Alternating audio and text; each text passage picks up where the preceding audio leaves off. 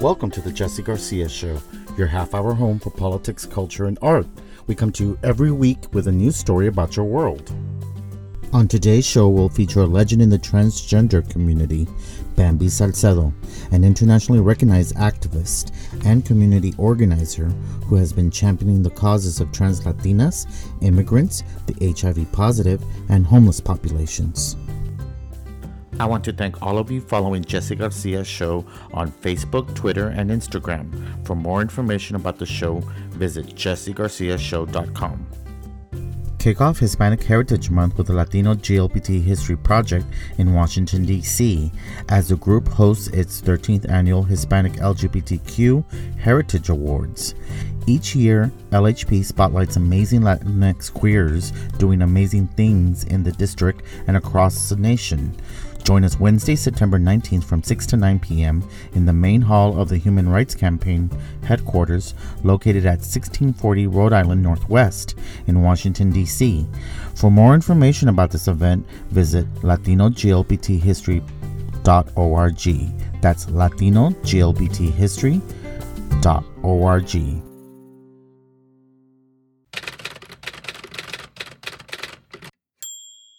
And here's your weekly news update. The word is out. Break it gently to your padres and light some candles for your abuela. A recent survey found that Latinx millennials are more likely than their peers to identify as LGBTQ. SAS! The Gen Forward Survey Project at the University of Chicago found that 22% of Latinx millennials identified as lesbian, gay, bisexual, transgender, or queer, compared to 14% of African Americans, 13% of whites, and 9% of Asian Americans.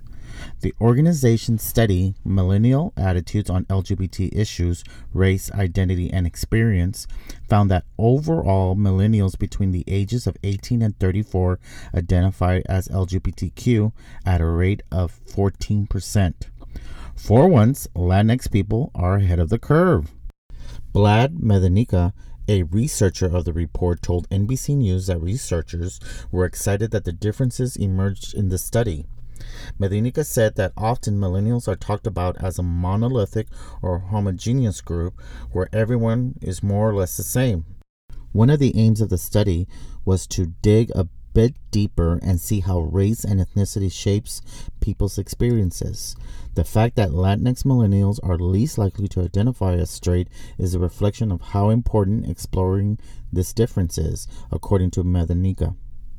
For this survey, Gen Forward interviewed nearly 1,900 millennials across 50 states and the District of Columbia. The survey was offered in both English and Spanish. Some other findings from this report include that millennials across all racial and ethnic groups said that the two most important issues facing the LGBTQ community are reducing hate crime violence against LGBTQ people and ending bullying against LGBTQ youth. A majority of Latinx and Asian American millennials surveyed said that there is a lot of discrimination against lesbian and gays in their racial community, with 61% Latinx people and 53% Asian Americans answering in the affirmative, compared with 43% of African Americans and 27% of whites. When it comes to discrimination against transgender people in their communities, almost all the percentages go up across the board, with 64% of Asian Americans, 58% of African Americans, 49% of Latinx, and 47% of whites agreeing that transphobia is a problem in their communities.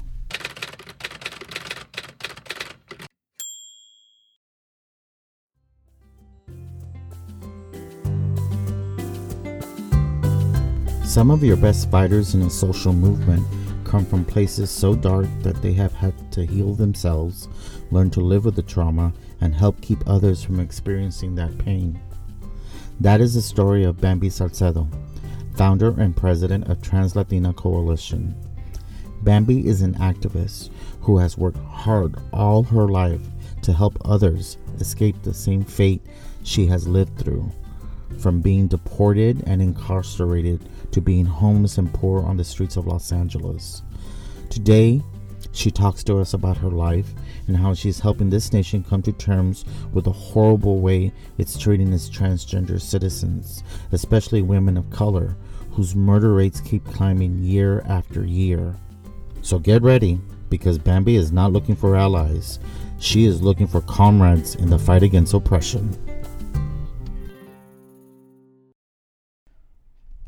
I want to welcome to the show Bamby Salcedo, who is an amazing advocate in our community, doing a lot of work in the fields of immigration, health, advocacy for social justice, for trans Latino men and women. It's an honor to have her on the podcast, and I want to welcome her to the show. Welcome to the show, Bamby. Thank you so much, Jesse. Well, primero que nada, gracias. Thank you so much for the opportunity to have this conversation with you, and obviously shout out to all the listeners. Thank you so much for the opportunity. Tell us about the coalition. I have the privilege to lead an amazing organization that is doing really great work. Mm-hmm. Our organization is made up of leaders in different places around the country. We have representation in 10 different states. We're based in Los Angeles. We started in 2009, and we started with this sort of like mentality of, just tearing down the institutions and structures that continue to marginalize our community. But since then, in 2015, we started developing the Center for Violence Prevention and Transgender Wellness in Los Angeles. And the idea is that we build a multi-purpose, multi-center space where trans and gender non-conforming people can access the multiplicity of services to address their specific needs. So where did all this power come from? Tell us about Little Bamby. Oh my goodness. How the power came to be. Well, first I want to say that I guess some people would think that I do have power. The power that I have is, really built by the community, right? Mm-hmm. I certainly know and believe that I am who I am because the community has uplifted me and built up to be who I am. But obviously, for me to get to where I am today, it has been certainly a journey, and it has not been easy for sure. As a young boy who grew up and was born in Guadalajara, who had like many different issues growing up, including abandonment from my father left my mom before I was born, and as a result my mom had to work a lot, so I never had the opportunity to have like this love that I was supposed to get as a child growing up, and so because of that, a lot of things happened in my life. Not only that, but also trying to discover myself as as someone who I thought I was different, because of what people were telling me that who I was. Yes. Didn't really fit with who I really was, and so as a result of that, I resorted to the streets and to start using drugs when I was very little. I was about 8 years old. 8 years old? Wow. Yeah. My experience was, that I needed to like find some kind of escape, right, to my reality, and I found that on the streets, with other young kids. Like if you seen, children on the streets in Mexico, vendiendo chicles or selling gum and shiny shoes and that kind of stuff. Like I was one of those kids, and so because of that, also I started being institutionalized, being arrested and detained in juvenile institutions when I was 12 years old. And my criminal career and my street life obviously started then, but at the same time I was also discovering myself as I started my like around 12 years old, I started seeing gay people on the streets and started hanging out with them. And so I was living like this two kind of lives. I had my street life and I had my jotera life. And so that was the very first time I dressed up. You discovered your journey, who you were. Of course, your identity. I discovered, through the people that I was, my gay friends, right? At that time, because there was no language about trans, right? No. And so at that time, that's how I started. Like I dressed up, and early on, And it felt comfortable. Well, I mean, in my experience, with the very first time that I put on a dress and makeup, I completely felt the transformation, right? Like I felt like this, and so it was definitely magical. Yes. But because I couldn't be me, because of my family, because of what society tells us, and really like how we're destined and positioned within our society. All the trans women that I was seeing also were like on the streets, doing sex work and stuff like that. And even though I also did that, I couldn't really like be myself, right? Oh. Then and then I had the opportunity to meet my father, who was living in the United States, and my mother. Because like from 12 to like 16, I was in and out of juvenile institutions, and so my mother didn't really know how to deal with me. So she suggested that I come to move with my father, because otherwise, I was gonna end up in prison in Mexico. Where did he live? I was born and raised in Guadalajara. And your father, where did he live? My father, when he left my mom, he came up north and started living in the United States, and so he formed his family. My mom formed her family, and so I had the opportunity to come to the United States when I was 17 years old.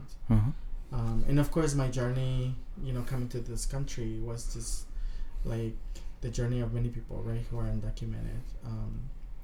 I had the privilege that my father had connections, for people to get me across the border. So my journey at that particular time wasn't as hard as many other individuals. And then I came to California, and then I was living with my father for a couple of years, and obviously I couldn't be myself, right? One, because I wanted my father to love me and accept me for who I was, and the only way that I could think of doing that was by being, the son that, he, I guess, procreated. And so, obviously, I couldn't, be myself. And so I could only hang for like a couple of years. And then after that, I was like, oh, no, hell no. I'm leaving. And so I went to Los Angeles. And that's when I started, my transition, and hanging out with other trans women on the streets, and doing obviously something that I was familiar with, which was the streets. And again, because of that, I also ended up being arrested multiple times in Los Angeles, and then eventually I ended up in prison, and then because of that, of course, because of my drug addiction and because of the street life that I was living, I ended up doing 4 terms. So I spent about 14 years of my life in the state penitentiary in California. But then I was obviously given the opportunity to reform my life. And through that process, obviously, coming in and out of prison, I was also deported for different times. So it also took me to end up in immigration detention centers, and one of those times was assaulted, and I had to be transported into an outside hospital, and it's just like the realities, right, that we even the now, current ones, they so even many now, immigrants, exactly, that even now we experience. And so that was my experience. But then again, like I said, in like the last time I was able to cross the border, then I had the opportunity to reform my life, and through that, obviously, I started to discovering, or not discovering, but seeing the reality of our lives, my life, how it was reflected on the people that I knew, other trans women that I was hanging out on the streets with before. And since I wasn't using drugs anymore, I could see that with more clarity. And so I felt like it was my responsibility and my duty to, since I had that privilege of reforming on my life, like what was my position into doing something to better the lives of our community. A big component of what your work was, or still is health, from physical to mental. So you were able to be that person to connect all these people that don't have access to health, correct? I mean, totally. I think, like I said, right? Like for me, I feel since I was getting the privilege to getting my life together, right? I felt that, obviously, my life, throughout my life, I had experienced many, like horrific things, right? And many, like, much trauma was built throughout my life, right? But part of my healing was, doing that, right? Like really, like live and relive like very painful moments to get rid of those and really not be ashamed of who I am and my experiences, right? And so I think when we're able to do that, then we're able to find not only healing but also be a healthy individuals, right? Like being healthy individuals in mind, in body, and spirit, right? And so to me that's important that we as a community find some type of healing, right? And which in turn will lead us into be healthy individuals. Tell us about your chosen family, because a lot of us in the LGBTQ community, the older generations get regarded as mothers and fathers. They call me mom. and I take that as a compliment, because regardless of gender, they see me as a mother figure. Some of these people. Tell us about your family. Well, my given family, right? It was hard for them to really like accept me and support me through my journey. And that's the experience of many of us, right? Mm-hmm. And so because of that, often we have to sort of like resort to other people who support us in that way, and who often we call, family, right? Our chosen family, fathers, sisters, mothers. And I nowadays, like I'm a seasoned person, right? And so now, I worked for many years with young people, and so like I've known, through the work that I've been doing, and even before that, I've known young people that I known from like since they were like 12, 13, 15, and they're now like 30, Yes. And so they some of them I mean call me like mom, and even though I don't necessarily like that term because it makes me it makes all of us feel older than we feel. And so I always tell them like I'm your sister. Yeah. And so but yeah, like many young people see me as a mother figure, if you will. And isn't it beautiful when you see them become a success? But the basic thing is that they're still alive, making good choices. Yeah, that's like the best. Totally. I mean, for me, like through the, I think that's sort of like the things that that feel or fulfill my soul, right? When I see young people who come into our doors, or a trans woman who come into our doors at our center, for instance, and that I seen them, with their soul shattered, right? and then over time, through the services that they get and through the support that they get, right? Like whether it's moral or whatever it is, then you can start seeing the sparkle in their eyes, right? Yes. And so, and that is so beautiful. Those are the things that obviously let me know that I am doing what I'm supposed to be doing, right? Yeah. And so I'm just privileged in that sense, right? That I get to see and support, and in some ways, even if I'm not, if I don't know the person in person, right? Like that, through the work that we're doing and through, your advocacy, the stuff that we're doing, people see themselves in me, right? Like that it is possible, right? Like there is a possibility, if we do what we're supposed to do, if we do what we're destined to do, right? We're destined to be great. And I think when people see that in themselves also, it's also, to me, it's a gift that I can always get. Now we're gonna bring up something that's real hard to talk about, and that's the murder of trans women.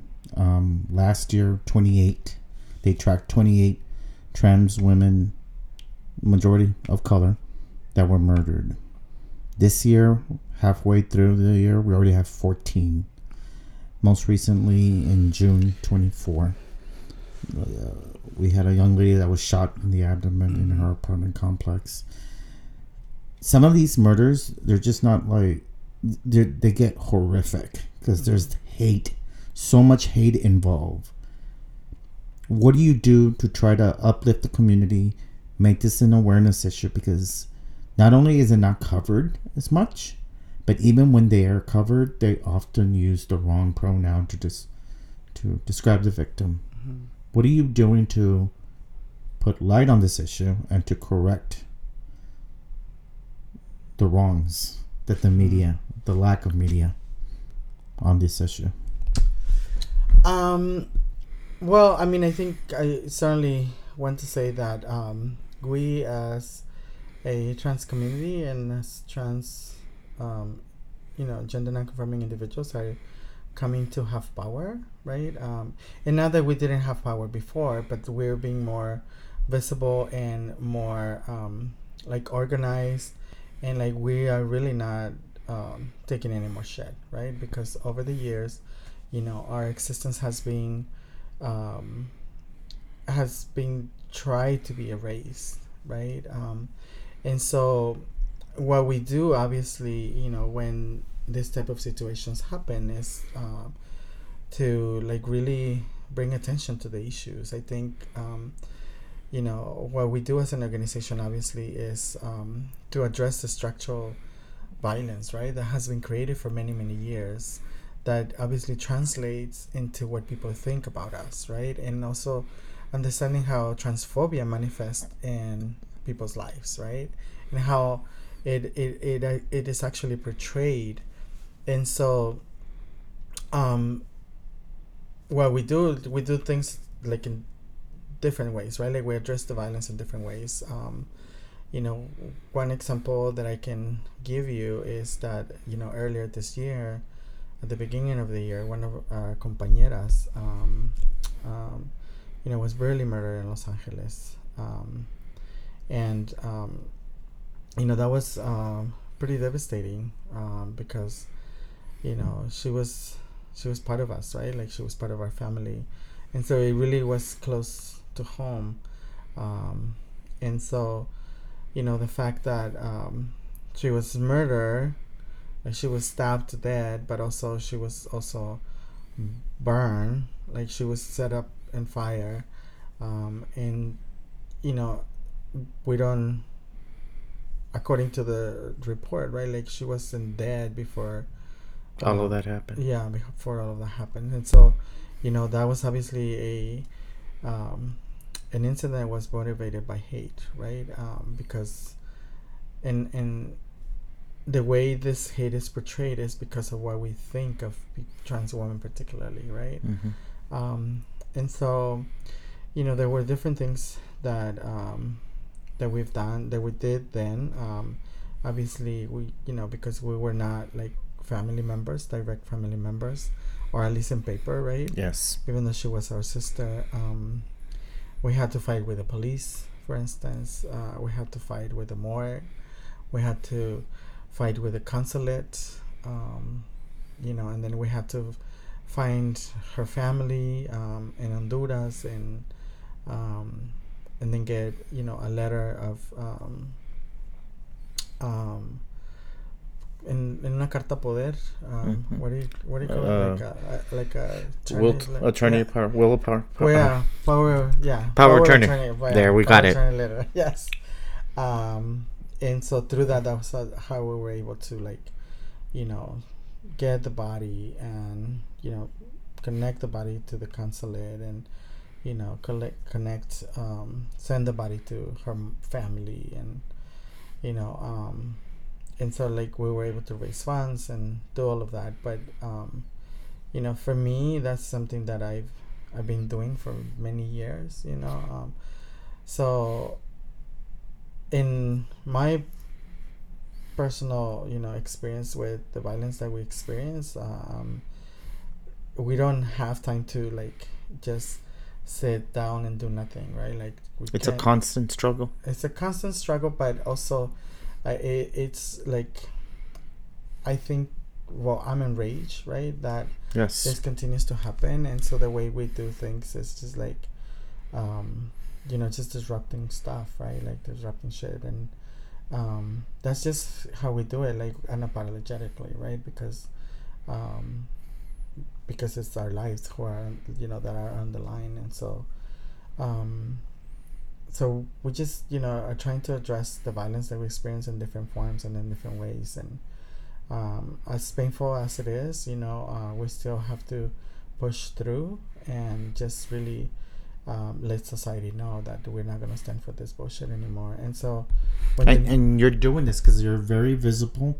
I see you at every convention, and it's important to have you as out there reminding folks that this is an issue that needs to be put in the, it's just, yes, there's a lot of issues on the table, but this one, we're talking about lives. Mm-hmm.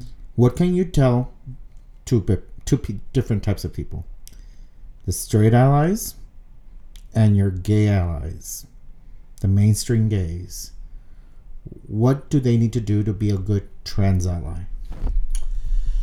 Well, for my gay and lesbian and bi siblings, what I can absolutely let them know that it's important that we understand not only the history of the gay liberation movement, that's how it started in 1969, but that our community understand where trans people are positioned within our society in 2018, right? That if we look at where trans people are in 2018 in comparison to the gay and lesbian community, for instance, right?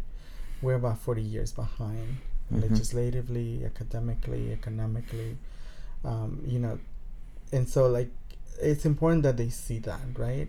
And also understanding that the gay and lesbian community has a lot of power, and so once we recognize that if we are really an inclusive community, if we really are part of the acronym LGBT, then we need to really support and stand with our trans siblings, right?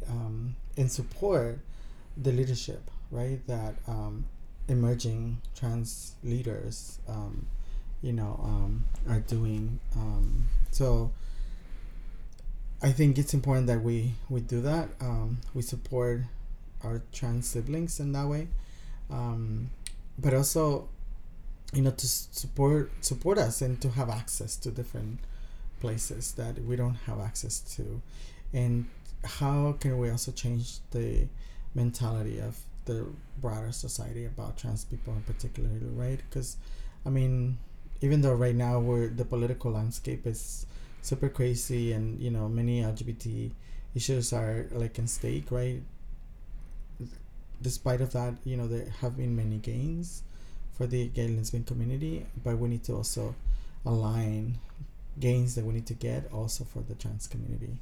And there's power in that, and I think it's possible if we really get in line with our community, right? Like if we don't see differences between us, if we actually understand that, it is that the T is also part of the LGBT acronym, and so that we can, all move forward together.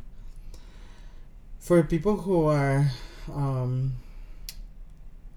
part of the, I guess, heterosexual community who are so-called allies, right? I think one, we need to obviously recognize, right, that it's important to understand that, well, actually, that we mean what we say and we say what we mean, right?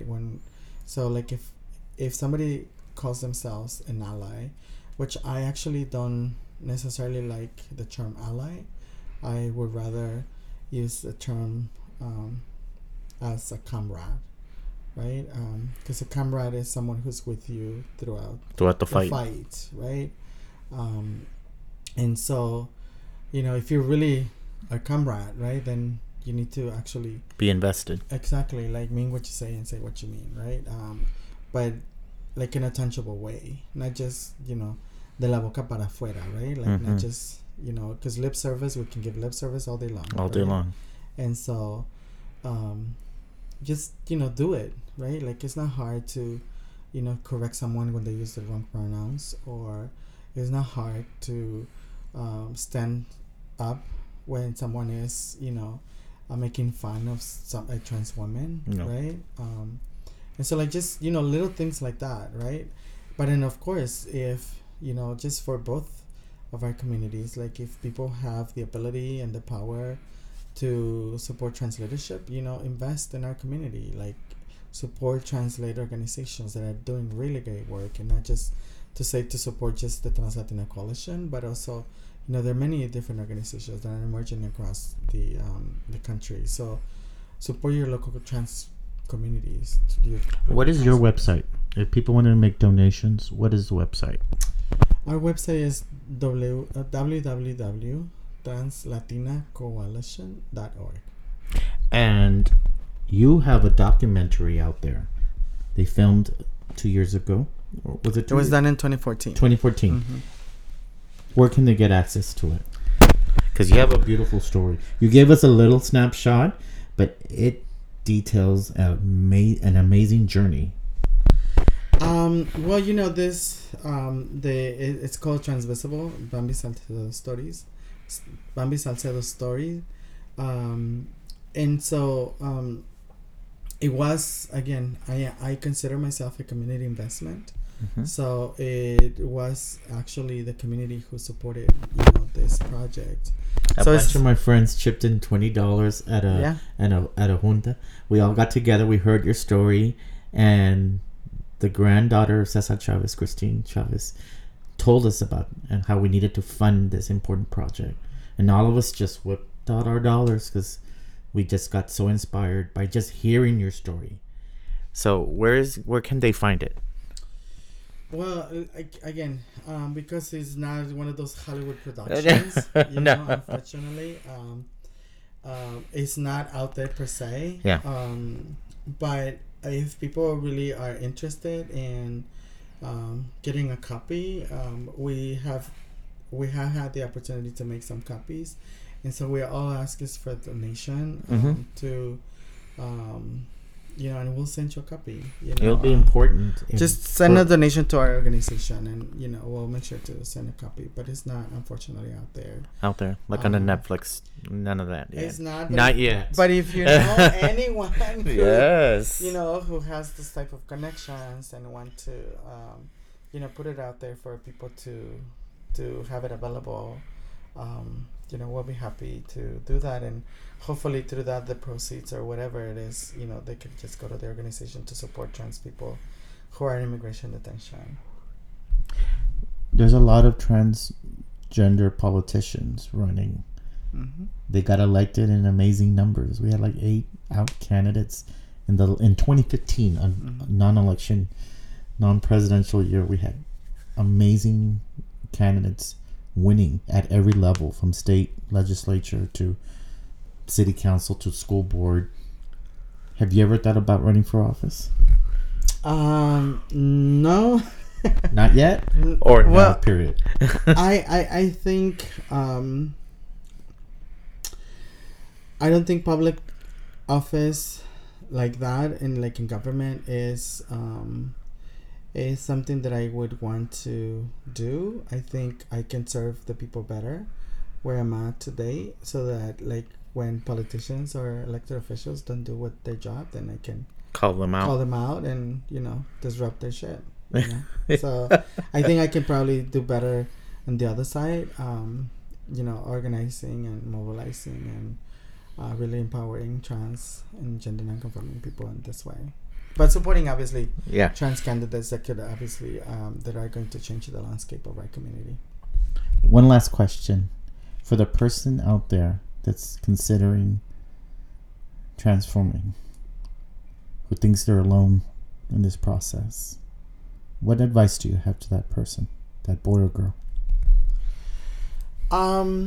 Well, I would say to that individual who is in the process of living their truth is that as scary as it may be, for that person to really understand that you don't have to be scared, right?